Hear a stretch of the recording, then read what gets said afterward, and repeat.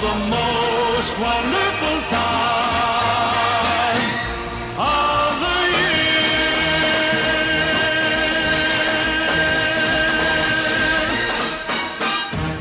Welcome back to another edition of the Para Podcast, the early Christmas edition. So you'll get this on Christmas Eve, not New Year's Eve. So you won't have to spend time with the family or listen to this on repeat. But today I'm joined by 40. Happy early Merry Christmas, everybody. And, oh, sorry, my recording just fucked itself. That's okay. And by Ham.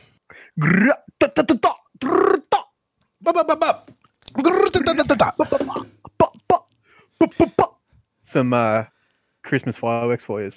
I thought it was a bit like Ali G going on there. Yeah. We're going to be the world's best mumble rapping podcast. I was hoping, actually, you know how you said stay away from the family. Show the family the podcast. That's right. We'll give you some time now. Take the phone into the lounge, whatever your listening device may be. Take it out into the lounge room, put it on Bluetooth speaker, and let the whole family enjoy my Christmas fireworks. All right, and Bertie might hop along at some point, depending on if he can remember. Let's jump into it. We'll start off with the acquisitions and the losses over the extended break. So, Ryan Madison, the big one, jump into it, boys. Yeah, the big one, for sure. Arms like pythons. He is in terrific shape, his old Ryan Madison. I've heard some of his philosophy towards personal training and his own health management. He takes it very seriously. So it's not surprising that he looks as prime a specimen as he does in all the training galleries. Obviously a huge acquisition. I don't know where we were for the last podcast as far as the signing rumours, but it was. I think there was talk that we're going to sign a second row, but there was. And so we sort of looked at the possibilities. So they covered Tyson Frizzell, David Fafita, Crichton from Souths from the Roosters.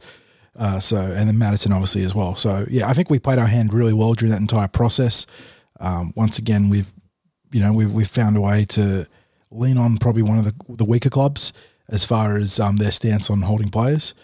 And given some of the figures that were discussed post signing, it would probably add credence to the idea that Madison just wasn't happy at the club, and it wasn't as much about the payday as in the sort of he said, they said, or he said, she said sort of stakes. But yeah, very happy with his acquisition. From everything I've heard between 60s trading reports and whatnot, he's absolutely killing it at the preseason at Parramatta. So really looking forward to what he can do for us next year. And then from the other Para podcast, it doesn't reach the echelons of here, but the club's own one, there's a chat about RCG being a good acquisition so far. Forgot about him, to be honest with you, even though I'm looking at a team list right now. If he can recapture that 2017 form before those broken jaws, he was state of origin Australian level. So I think we defensively in the middle last year, we lacked a lot. I'm not sure if that was philosophy towards wrestling or just size. But you look at the size of our pack now. Nathan Brown was always the smallest one, but after him, height-wise, I think maybe Junior Paulo is the shortest of the lot, and he's nearly 6'2". So height-wise, we're going well, and sustained impact off the bench because you think Campbell Gillard there, but he's a 40, 50-minute player. Paulo's a 50, 60-minute player. Evans, 30 to 40 minutes. So that middle should be really tight next year. Yeah, it's hard to sort of quantify where he's at, but he seems to be fitting quite well in the group dynamics. I've seen a few players mention him via social media or in official channels as to how he's had a good impact for the team and sort of slotted right in and is a bit of a pest in a good way. So that it's funny because he's had a few tense moments with some of the Parramatta players in recent times. I know he and Reid really got stuck into each other in round one of the 2019 season. But obviously, as Ham mentioned, you're looking for him to shore up that middle role off the bench. I mean, maybe even earn his way into the starting role, but we've already made mention this year in the podcast of how important the bench roles are and how clubs can tend to undervalue him. So it'd be nice if he can really lock down that second rotation. And yeah, aside from that, it's going to be hard to gauge because he came in carrying an injury, if I'm not mistaken. Is that right? He was a bit banged up from his final weeks at the Panthers, so he's been. I thought he was okay because he played the last couple of weeks and actually hit a bit of form. Elbow clean out. There you go. Yeah, the elbow clean out. Yeah, I thought there was something. It's definitely not on the scale like Wanga Blake, who had that shoulder injury, but he came in just a little bit banged up, but he looks to be fitting in nicely. And yeah, just hopefully with the new direction that the club's gone in with the strength and conditioning, they can really tune up this forward pack and make him a big, mean and mobile bunch. All right. Other acquisitions, Oregon Kaufusi re-signing and, of course, Dill Brown locking in for, when's that, till the end of the 2023 season, I want to say, or is it 2022? It's a three-year extension on top of the deal he's got for next year. Is that right? Yeah, 2023. Yeah. Yeah, so I think we averaged it out. It was only, whilst the figures thrown around were like $800,000 a year, but I think when you did your maths, 40, it was a little bit less than that. Yeah, so the way people think about it conventionally in the NRL is he just signed for his 3-year $1.9 or $2 million deal, whatever it was. So he'd be on, roughly $633,000 per year for that portion of the deal. But the way you should be thinking about it from a cap sense is that his prorated deal now is 4 years, $2.1 million because he's on on a bare minimum contract for next year. So he's actually on close to the $500,000 per season, which is very good. Right, assuming that he performs as we think he will, it's a very good rate for the club. Well, that's the thing. Even if he even if he doesn't progress any, $500,000 for someone that's a halfback or a half, I should say, not a defensive liability. Well, he's the opposite, isn't he? He is an absolute standout defensively as a half, and so even that as a base frame, you get a lot of value out of that. On top of the fact that he's a dynamic runner of the ball and can pass and kick as good as anyone. So, and given that the club is looking to facilitate his growth as much as possible, and having brought in the 8 for Mortal, really excited to see what he and Moses can do as a combination on top of what Johns can also bring to the other elements of the spine in Reed and Guffer. Yeah, and just to touch on that, Andrew Johns in the coaching department, I understand, is he actually in the coaching role, or is it more of like a, sort of I think it's like a day a week? Yeah, it's like a consultancy role, but I don't know if it's an exclusive consultancy role, if there's like some sort of stipulation there, but I think it comes down twice a week. Yeah, he's doing multiple sessions a week, I'm fairly certain, so... obviously, the club is, like I said, very serious about facilitating that growth for their young spine.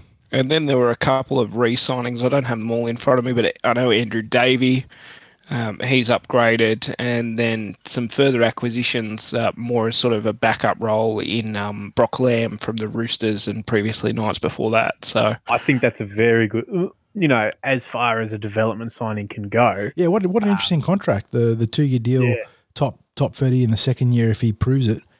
Development this year, so the club has just got nothing but upside from this deal. So very astute. I think that's a very astute signing. You got a tiny bit of first grade experience.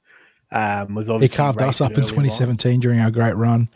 He won that game almost single handedly against ANZ. But yeah, and so I'm wondering if what came first, Brock Lamb or Andrew Johns signing, because. If we signed Johns first, Lamb might have gone, well, I want to work with someone from the Hunter and, who else to work with there, which could have helped massively in our favour, nutting out that deal. So, yeah, we'll probably talk about it a bit later, but we lost a couple of young halves coming through from Jersey Flegg. So, Lamb's only 22 next year, 23. He is still very young, yeah. So, we've still got a young spine there. Gutho's the oldest one at 26. And so. the most important part now is that the Parramatta Reggies in their inception year will be fielding the surf, turf and gravy in the spines with Brock Lamb, Jamin Salmon and Rhys Davies. Rhys Gravies. Yeah, Rhys Gravies, baby. It's all gravy, baby. Although it could change up, there may be potential for Salmon to play in the centres, but we'll have to see how that rolls out further through the pre-season. Yeah, between centre and that bench utility spot, I think there'll be some fierce competition. Right, and then to the big loss, or at least we believe it will be in the long run, Stefano Otuikumano, signed a deal with the West Tigers to commence in 2021. The Eels opting not to give him an early release, saying he'll be a vital part, well, not a vital part, but a part in this year's season potentially. So why without anything in return? That's their own dumb fault if they wanted to give us Madison without. Absolutely, and that is a stance that really frustrates me from other clubs. It's like, if he's contracted, he's contracted. If you want to release him, that's your prerogative. But the Parramatta Eels are looking to make a serious tilt at the 2020 title, and they've got a very good young prop that could be a serious part of that top 30. Like, he might not be a foundational piece, but he could be a useful guy down the stretch when injuries start to mount up. So why would you release him without getting compensation? There's a bit of a difference. Stefano, from what I've seen and from what I've heard about him, he's not, a bad influence at training. As much as I do want Madison here, he was obviously going to be not necessarily a bad influence. But the position was close to untenable between him and Maguire. Exactly. Whereas Stefano is, he's obviously wanting to get out of his contract, which I can understand because he walks into that Tigers 17 and first and foremost, he's got to think about himself.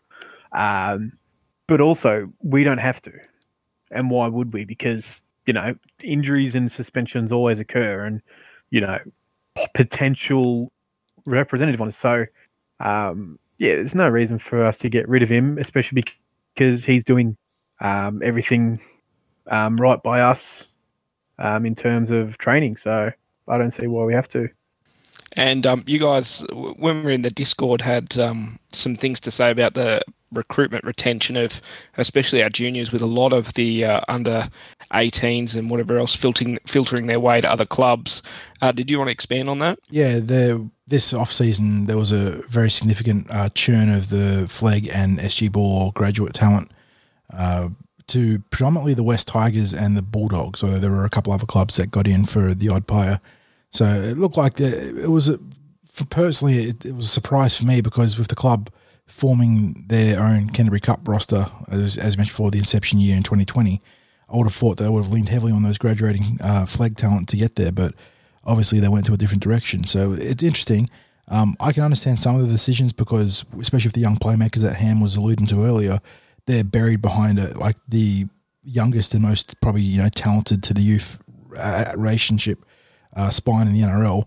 And on top of that, you've got other guys like Brock Lamb and Jamin Salmon that can't even get a look in to the starting gig in those positions. So you can see why the likes of Joe Tapari and Tyler Field went to Western Sydney rivals. But yeah, some of the talent bled is a little bit frustrating, but obviously the big loss was the Stefano Toikamano. So I can live with most of those losses, especially because I think this year's 18s is a pretty good crop, the senior talent there. So they're probably looking towards that, and then the likes of Sam Hughes and David Hollis as their sort of blue chip guys. I don't know if Ham has a different view on that. No, every day, because I think about this sort of stuff, especially because the job I work in, I'm by myself all the time. So I got all this time to think up all these different things.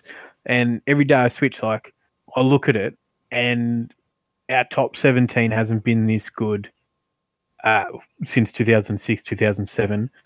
I predict that we'll make back-to-back finals for the first time since 2006, 2007. Young spine. So I can see the pros of that. But also following these guys from Harold Matts, you got a better sentimentality. So I try and take that out of it. But you look at it, and it's like a few years we've lost in progression. And this is where, take away the development club aspect of it. Being able to have the strong 17 that we do, and even stretching back to our top 20 players, it's a strong squad. But the reason is because we have our Ethan Parry, we have our Hayes Dunster, who have come up through the system, and they're a lot cheaper. The longevity of the NRL success will be predicated on these young guys. Yes, I agree. So and you want to get it right. Yeah, and so you round the 30 out with those guys. You know what they're capable of because you've been I was going to say grooming, but You're not grooming a 15-year-old. Cultivating. Phrasing. You're cultivating from 15 years old. You know what their work ethic's like. You know how they play. So you're 25 to 30 are filled with those guys who are on, absolute minimum wage. And then you can spend more on those top tier guys. And eventually your 25 to 30 will hopefully move into that top 20. And then you replace them with your Jersey Flegg players coming through. It's sort of like we've lost 2 to 3 years of that currently. That's just from what I see at the moment. We could, and I wouldn't put it past Anthony Field to go on a bit of a spending spree to make sure that we don't lose that 2 to 3 years of squad progression. All right. Then I'm glad someone agrees. Yeah, someone's cheering in the background. Yeah. So just the other re-signing, Michael Jennings for 2 years. Mm-hmm. And I think we all think that's positive. The Cook Island Control Tower as well was back. Was he back? Tackers too. I was trying to think. Is there anyone else? And then obviously it's been suggested that Sean Lane and Reid Marnie are close to inking new deals as well. Although Sean Lane, I'm surprised because I thought we'd sign him for 3 years initially. NRL.com reported it that way. So maybe the last deal was a player option. Yeah, quite possibly. And they just lock him up, given that he's had a fantastic 2019. All right, and let's jump on to the next little bit of news. First, we'll go to the extended Blues squad. So 5 Eels named there with King Gutho, Mitch Moses. Who else have we got in there? Sean Lane. Blake Ferguson, Ryan Madison, and Nathan Brown. There we are. No Sean Lane, sorry. Robbed. No Sean, yes. Sorry. Robbed. And no Junior Paulo, which was surprising. Yeah, though we're not sure if his Samoan eligibility has thrown him out because that stuff always confuses me. Because I thought he'd be eligible based on some of the other stuff, but maybe he isn't. But then maybe he just got overlooked. And then in the Queensland squad, you've got Reid Marnie, who's been named in that extended squad. You'd hope he could probably crack it this year, but with Queensland, they seem to love playing Ben Hunt at 9 for some unknown reason. Yeah, it's weird. Then the next little bit will be the NRL Perth Nines draw, which is just bizarre. Weird. I don't know why they've done it that way. So do they only play 2 group games? Is that right? We 2 group, 2 intergroup. Yeah. Yeah. So you'd think in 16 teams divided by 4 is 4.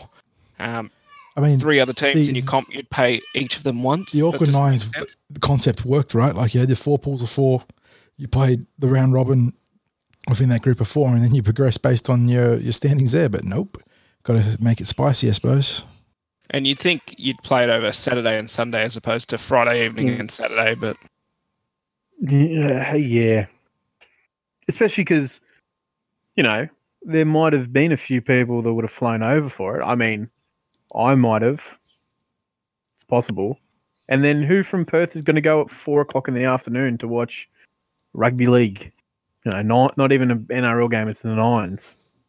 It's just some of the decisions they make are... mind-boggling. Boggles the mind. Yeah, you don't need to reinvent the wheel. It works no, pretty like well. and it's the same with some of the rule changes that we got this year, like for this coming season. I was hoping we would miss those. But it speaks exactly to what you're talking about by trying to reinvent the wheel when the wagon's just fine. No one's ever complained about where a scrum is set. Likewise, why would you punish a great defensive set by allowing the capacity of a 40, the opposite of a 40-20, a 20-40 to happen? Like what? You'll have to change your name and everything. Yeah, exactly. No, don't want that. I suppose when I get blackout drunk, I can just say my name backwards now on the podcast and be like, yeah, it's 20-40. I don't get it, and because there are rules that need to be changed, and you know what? And yet, despite all you don't need to change the rules. Rugby league is going pretty good. Exactly, and the one area that's been contentious, but like something that probably the games need to look at addressing is the concussion issue and the impact it has on the benches. And yet here we go without looking at the 18th man or any sort of other recourse for teams that lose a player early on. And yet we're talking about 20-40 scrum positions, and you can understand from the fallout of the grand final, the impact of the ball touching non-playing individuals on the field. That one actually makes a bit of sense, but yeah, just change for the sake of change is just so useless. Well, I've got my conspiracy theory. I've got my tinfoil hat on here. I feel a lot of those changes are to do with more ad time, more ad space, Probably. more to do with gambling.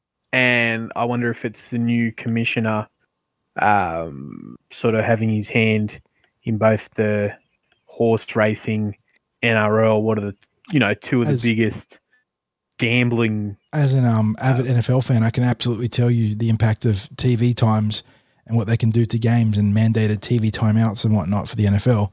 So yeah, maybe there's more than a speck of truth in what you're saying there. The last bit of news will be the Eels trial against Penrith in Penrith.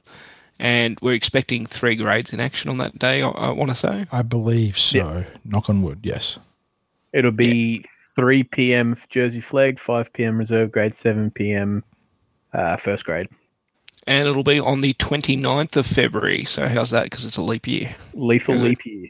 And yes, more details, including, we just read off kickoff time, so I hope they're right.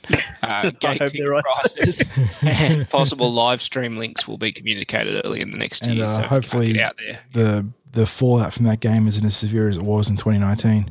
We took a bit of damage in that game this season with Manu, Stefano, and was there one other? I think someone else got banged up, but it wasn't serious, but we lost Manu for a good 6 or 7 weeks. Yeah. And Stefano for about half the season. Yeah, so fingers crossed always for no injuries, and that as well goes to the NRL 9s and the wider pre-season. But other than that, do you want to just roll through the team and see if we can come up with our suggested 17 before they get into the hard stuff, or is there something else you guys Centre want of excellence. Oh yeah, Centre of the club has transitioned. I just want to say how good it looks. I drove past it yesterday on my way to Hornsby, and there's still some work to be done on other paddocks. And there's a lot of work to be done because they're going to be relocating the entire football operations there, and then on top of building the other fields for training of the other teams and game day for the lower grades. But as a start, it's pretty impressive compared to where they came from with the old sales yards. Yeah, at least they were all in the same dressing room now. If you've caught the players on social media, they've been loving the new change rooms where they can sort of dance and goof around in the middle all together. Because before, if you didn't know, prior to that at the old sales yards, they couldn't fit the entire squad in the one change rooms. So they actually had them split across different sides of the field. So it was a real mess that way. And so this is a much better set of digs for the not just the top 30, but the expanded roster. And hopefully no more bloody... I was just going to say no more boils, no more biblical plagues. But I outside of probably the new Parramatta Stadium, this could probably be a big changeover, from Richie Beno Oval that we were training on in 2014 to all of a sudden having, Richie Beno Oval wasn't even a full-size NRL field. I think it was only 60 metres or something like that. So from going from that to, I think it's 5 fields, we're having change rooms, weights. There was an interview with Brendan Inkster where they've got a Pilates and yoga room and all that, 1,000-seat grandstand in the space of 5 years. This will be, hopefully pretty good for the club in terms of training current talent and then also recruitment and retention of talent. All right. Well, I think that'll just about wrap that up. Do we just want to go through what our suggested starting 17 will look like, noting it's very early and a couple of these players will be coming back from injury, especially including Walker Blake. So but for me, round one? Yeah, round one, all right. So I'll get us kicked off at fullback, Gutherson, on the wings, Fergo and Sivo, in the centres, Jennings and Walker Blake. If Walker Blake's injured, they'll probably play Tacker there, before they would play. It'll be a competition, but I'd say the Cook Island Control Tower will probably get the nod. And then the halves pick themselves, Dylan Brown, Mitch Moses. Starting props is a bit... I've seen that suggested a couple of different ways, but I think Kane did enough last season to retain his starting spot with Junior Paulo. But I have seen some other lists with Regan Campbell-Gillard sitting there. And then Reed Mahoney picks himself. The back rowers pretty much pick themselves again. Ryan Madison and Sean Lane, and then at lock Nathan Brown. And then the bench gets a bit interesting. I've seen it have Takarangi in there because he can sort of play your 5/8 or centre if required, but more as a second rower. And then at this early stage, Regan Campbell-Gillard. I've still got the Polar Express there. And then last of all, Birdie's favourite man. Kuna Murata, baby. Kuna Murata. And that's about it at the moment, I think, unless you guys have got something a little bit different. Yeah. You go first. Oh, yeah. The bench spots are very competitive. I think the 1 to 13 for the starting team, as you said, for most of the positions, picks himself. I don't think there's any real I wouldn't be so sure about that. It might, I'll leave it to last, but I have a few that might raise a few eyebrows. Oh, no. Well, assuming everyone's fit, I tend to agree with Hamish in that the 1 to 13 picks itself. I'll wait with an asterisk there based on what Ham has to throw out. But for the bench, I've got 2 bench spots sewn up, assuming that everyone's fit for round 1, and that's Regan Campbell-Gillard and Murata Niokore. And after that, it's a shootout for me. I think that the 2 players you mentioned probably have the inside running between Brad Takarangi and Daniel Alvaro. But I think that Ray Stone will probably be a smoky for a bench utility role. And the other player that I think will probably put his name very close to round 1 selection is Oregon Kafusi. I think the club signalled their intent in their re-signing of him. And from everything I've heard, he's had a pretty strong start to the preseason, and hopefully can carry that through into the new year. I'm just trying to think of anyone I'm missing that would be a red hot crack at the top 17, because we've got a nice amount of depth, but it's just the guys that are, when everyone's fit who gets in there. And I think that is probably among the players I listed. Oh, and the other white player that I think will probably not start the round 1, but might end up making a few heads turn as far as moving up the depth charts could be Andrew Davey. He had a sneaky good preseason, sneaky good season at Wenty this year. And ended up taking away one of the either the coaches or players' gongs for Player of the Year in that grade. And I think that he's another player that's come back pretty fired up for the preseason. Yeah, I think there's been talk that he wants to try crack our first grade spot at least some point during the year. And David Gower, he usually slips his way into the team. That's another one we missed. David Gower. Yeah, another re-signing, and that gives him the likely chance of racking up his ton at the Eels, which would be a nice little moment for a guy that was a genuine NRL journeyman for a long part of his career. Pam, what's your wild card predictions when it comes to the team list? So if you asked me 12 hours ago, I would have agreed with you in the starting 13. But after reading a mind-expanding Fox Sports article, he's a learned scholar now. I have seen the light. And we do need a more explosive fullback, someone with a bit of speed. That's why I'm going Will Smith at fullback. He's right. This comes with the Fox Sports. Is it Fox Sports? Yep. Fox Sports seal approval. Yeah. So a bit more. What do they call it? I can't remember what the word he said. So on the wings, Clinton Gutherson and Wanga Blake. And we also need to improve our centres too. So this is where it's all. Yes, that's why I've moved Wanga Blake out to the wing.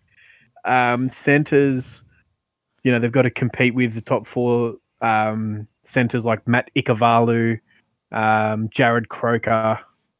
Who are some of the other top line centres? Joey Leilua, who doesn't even have a club.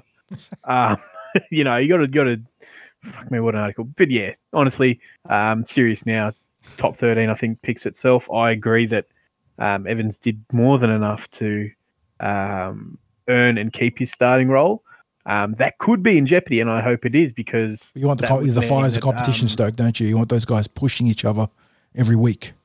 Yeah, it's just a bench at the moment. I'm going for a big bench. I'm going Raymond Stone. Oregon Kafusi, Murata Niokore, and Regan Campbell-Gillard. Too easy.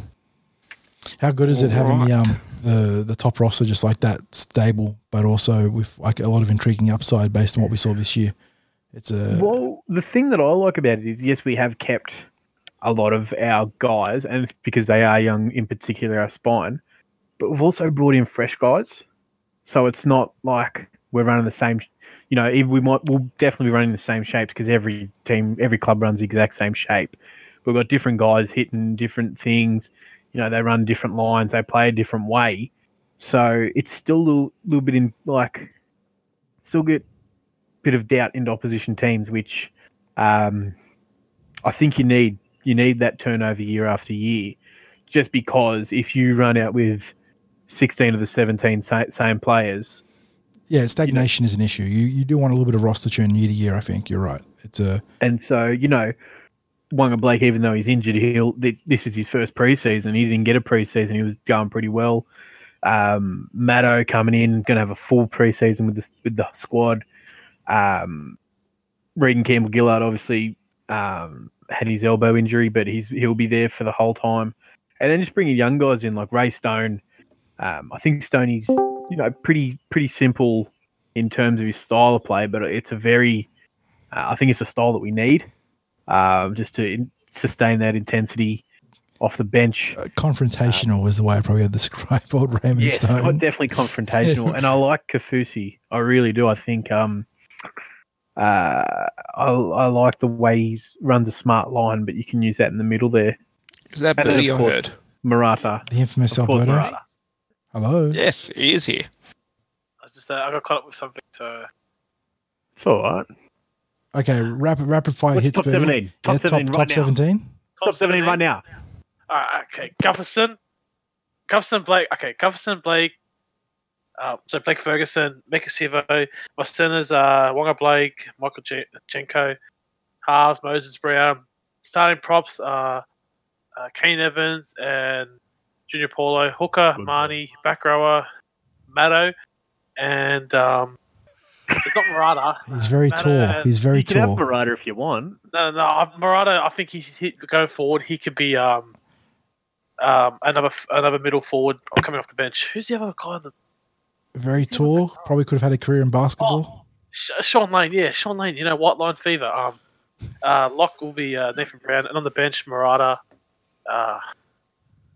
Oregon Kaufusi, Regan Campbell-Gillard, and then probably like Alvaro if he's lucky. Not bad. That was pretty quick, pretty rapid fire effort there. I like it. I'm pretty like the only ones that I'm not certain on is obviously Alvaro. Okay, the ones that I'm not sold on who's not can't count themselves like guaranteed. Alvaro, Peter Sands, what do you think? Terapo, Takarangi, Murata maybe, and Kaufusi. But the rest should be a lock. And what are your thoughts on Ryan Madison? Bro, he's a unit. Have you seen his arms? Legit. That's the first thing we said too. So. Like on a serious note, like when you think footballers, like okay, they've got big arms, but they're more endurance, and you think his arms are too big for rugby league. Like what purpose? Every time I see a picture of him in the gallery, I go full Johnny Drama from Entourage and go like, bro, look at the tree trunks on that bloke. Yeah, because it's not like as if he's putting people in headlocks. Like what do you need the bigger arms for? Like what purpose do they have? Like are you talking like because it's not fending? Because look at Sivo, his arm's not that massive. That's what I'm trying to think. He's not bench pressing people out there. Like it's like overkill if that makes sense. Maybe he's going to curl players. He's actually just going to physically pick straight up, just like pick him up and curl them. Just bump out a set. Maybe he might down be for the one-on-one strips. So more energy. Anything else from the cover? Yeah, that's about it. That wraps up the Perth Nines, Birdie. You looking forward to them or no? Not to be honest, not really, because I'm happy with the Nines at the end of the season because we're not going to send our best players out there, and it's just another trial. If anything, I'd rather have the end of the season that way. Players are still in their shape. They're not going to get injured because they're still going through the process of like training.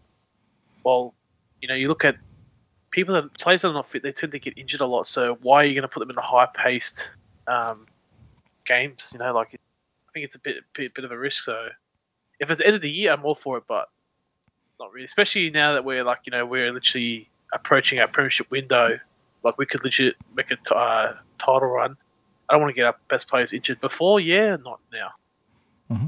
But don't forget with the Nines, I think 2016 the Cowboys won it. No, first year the Sharks won it. The year later they won the comp. And then Cowboys won it. The year later they won the comp. and then the Roosters. I'm going to say the Roosters won it. Roosters And a year won later, last, they won the comp. So, well, who's going to play? Like, who out of our starting 17? Who are you going to send over there? Because that's actually an interesting question for like a future pod before it. But yeah, there are some big decisions you have to make based on like whatever like specifications are for like certain tiers of talent to participate. Who you're going to put on the block for potential injury. Yeah, because they're too valuable for us. Like, okay, send Takarangi there.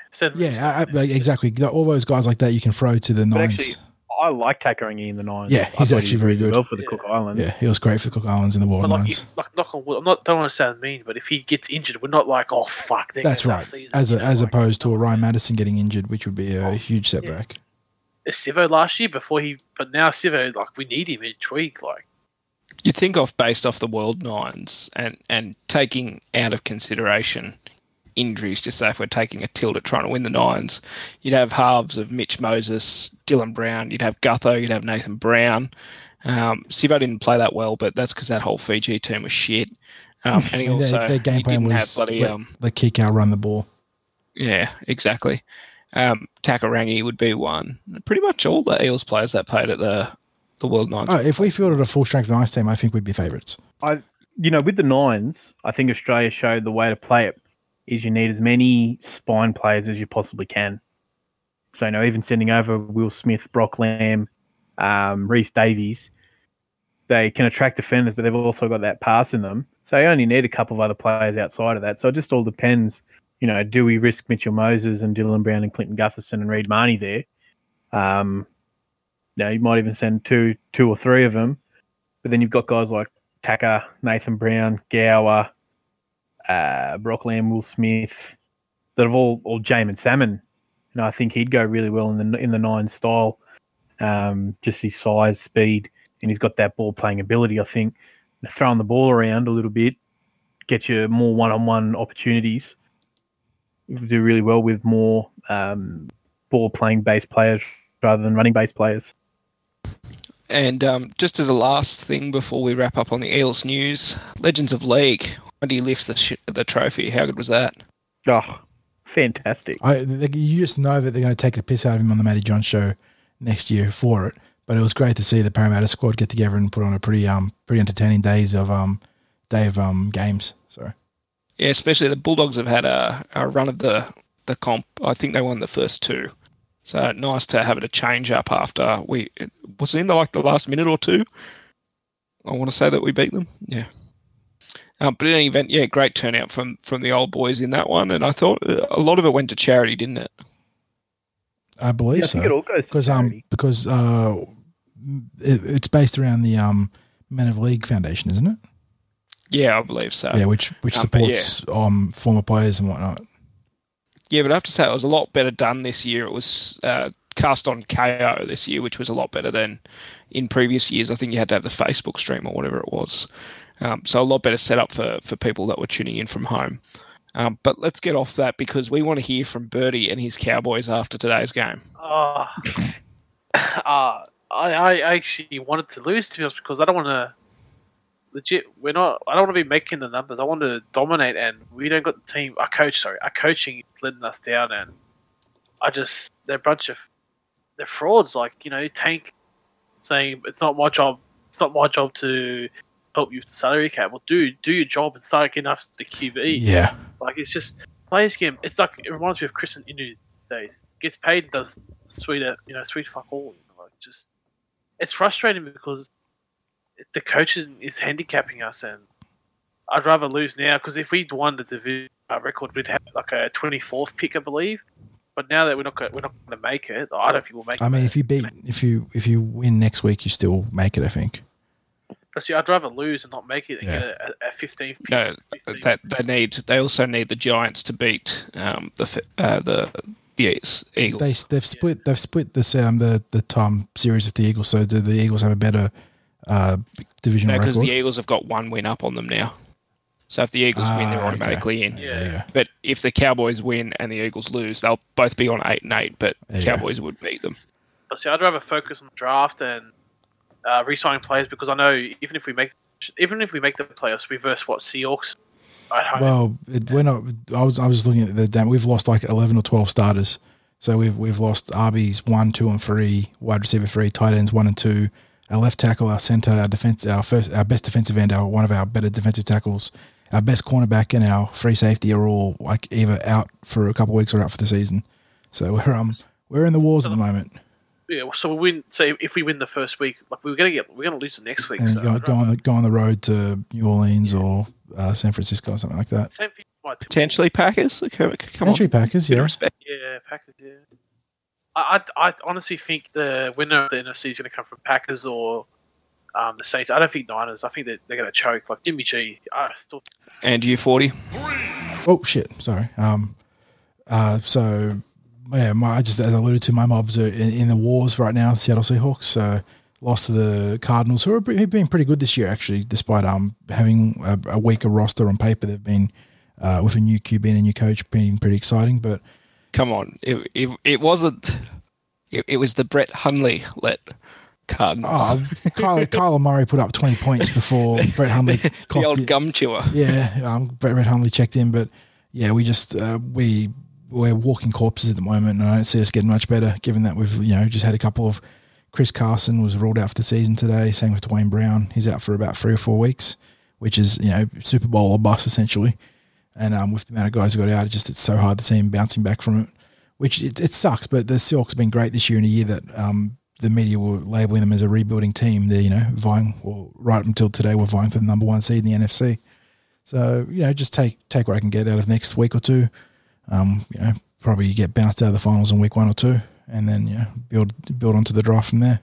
Yeah, I think you guys had like the biggest win percentage in one score games or something. It was like 7-1, or I want to say 7-2 after today. Yeah, they've been fiercely competitive the entire season. So a lot to be proud of, but it sucks to see it sort of unravel at the end the way it did, or the way it has with injuries. But you can only control what you can control.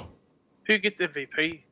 Lamar Jackson. Lamar. Russ is being, if you're arguing for the most value, in the truest sense of the word, the most valuable, I think Russell Wilson has a very strong case. But Lamar Jackson's been absolutely brilliant in a team that is very well rounded on all facets of the game, from coaching to offense to defense and special teams. But yeah, I wouldn't want to take that away from what he's done. He's been the most outstanding player this year. I think the big question is defensive player, but yeah, well, it seems to be Stephon Gilmore. Yeah, all the executives that were polled anonymously seem to think that Gilmore will get it, which will be one of the few times a defensive back takes it away. It's been so D-line dominated in recent years. Because I'm going Rookie of the Year, Defensive Rookie of the Year, and Defensive Player of the Year, Bosa. No way does Bosa get Defensive Player of the Year. He slowed down way too much in the second half of the season. He'll get Rookie of the Year. Like Gilmore, if you watched the Bills game, he got burnt. He started off. If Gilmore doesn't get it, they'll just give it to Aaron Donald. He's been shit this year. That's why. If Donald gets it, then there's nothing awarded. It's rewarded with reputation, but Gilmore and Bosa are up there, top 2. And Ham dropped out, so I'm not sure what's up with the boss there. Oh yeah, no, him because he's got an early day tomorrow, so he's packed off a little bit early. Yeah, so I'm not sure if he can recommend us. He didn't leave us a band recommendation. Shame. No Christmas. That's all right. Just go listen to Mariah Carey. Yeah, I wanted these top 10 albums of the decade. Exactly. Maybe we can get that next time. But as a fellow Green Bay Packers fan, that's right. Playing for pretty much the seed and to wrap up the division title tomorrow. So by this time, by a little. Are you there, Hamish? 2 things. Sorry. Yeah, sorry. Oh, that was me cutting out of my end there. Sorry. Oh, my bad. But 2 things that haven't happened. One is Aaron Rodgers hasn't won at America Bank Stadium. And the second thing is that their QB, Kirk Cousins, hasn't won on Monday night from 9 Oh, my God. So Kirk has the worst record of Monday Night Football. That's right. And then, so you got the two sort of, what's it called? The unstoppable force and the immovable object sort of deal. Yeah, well, I saw some, beat writer for the Vikings saying Aaron Rodgers has more broken collarbones than wins at America Bank Stadium. It's on. It's on. They shouldn't be talking shit. Kirk Cousins, he did nothing at Redskins. He's actually, this time last year, they're saying it's the worst deal in history, $84 million guaranteed. Now, I don't know. How can he talk shit with QB like that? No, because he's a better quarterback than Aaron now. The Twitter analytics crowd love themselves some what's his name? You give Aaron Phelan and Diggs and Dalvin Cook and just see how it's ridiculous, man. I think he's the bust, because I think he's stupid. Yeah, but we'll see tomorrow. So it could well be that we play each other twice in 3 weeks. So, but hopefully we can wrap up that. We'll give ourselves a shot at the 2 seed tomorrow and get a first week bye. Other than that, Boxing Day test coming up. Australia been doing pretty well in the cricket. T20, if you like the Mickey Mouse cricket comp, went out to that the other week at Sydney Sixers. It's actually pretty fun to go to. If you haven't, you should go experience once in your lifetime. And I don't know if there's too much more going on at the moment. Oh, just the fires. Yeah. Keep safe in the fires. Yeah, absolutely. And thanks to all the volunteers and the full-time firefighters that have done a phenomenal job for the last couple of weeks. I saw there was a notion today about the government potentially, paying lost wages to all these people. And I was like, well, why is that even an issue? These guys are out there saving lives and properties. So hopefully they get their due back because they're doing something absolutely outstanding. Yeah, I'll tell you what, I was down at Mum's place on the 21st where the fires were up at Currajong Heights. Our Mum's place is about 15 Ks from where the fire front was, and we were getting burnt leaves that far. Far out. From there, yeah, it was just insane. Yeah, between your Mum's place and then Mitch was also posting some pictures as well. And, it was that real heart and mouth moment where I know at least Mitch had his bags packed ready to go for the family. It's just in case the fire did blow the wrong way. So, and I know that PM as well had fires get pretty close to his place in Mbucka Heads. Yeah, so fingers crossed. Everybody stay safe in that fire season, and we'll see you guys back in the new year on the next Para podcast, which I assume we'll probably do in the lead up to the. I'm hoping we're going to have 2 trials. So whichever one the first trial is, because there's the 28th. And then there should be a game, and then we start off, I think it's the 13th, we play the Bulldogs. So whether we're going to play a trial before that Panthers trial or after, but you think the week after would be the weekend before the first round. So I'm assuming it'll have to be the weekend before the Panthers trial. Mm-hmm. All right, well, we'll see if we're going to play. Fingers crossed it's somebody, because the last time we went in with just one trial, it didn't turn out very well. He's not wrong. Oh, jeez. All right, fellas. Oh, shit, I wasn't recording the whole time. That's all right. I got you. Oh, thank God for that. Thank God for the 40. All right, well, that'll see us out. To everyone in the pod and everyone listening, have a Merry Christmas and a Happy New Year, guys. Cheers. Cheers.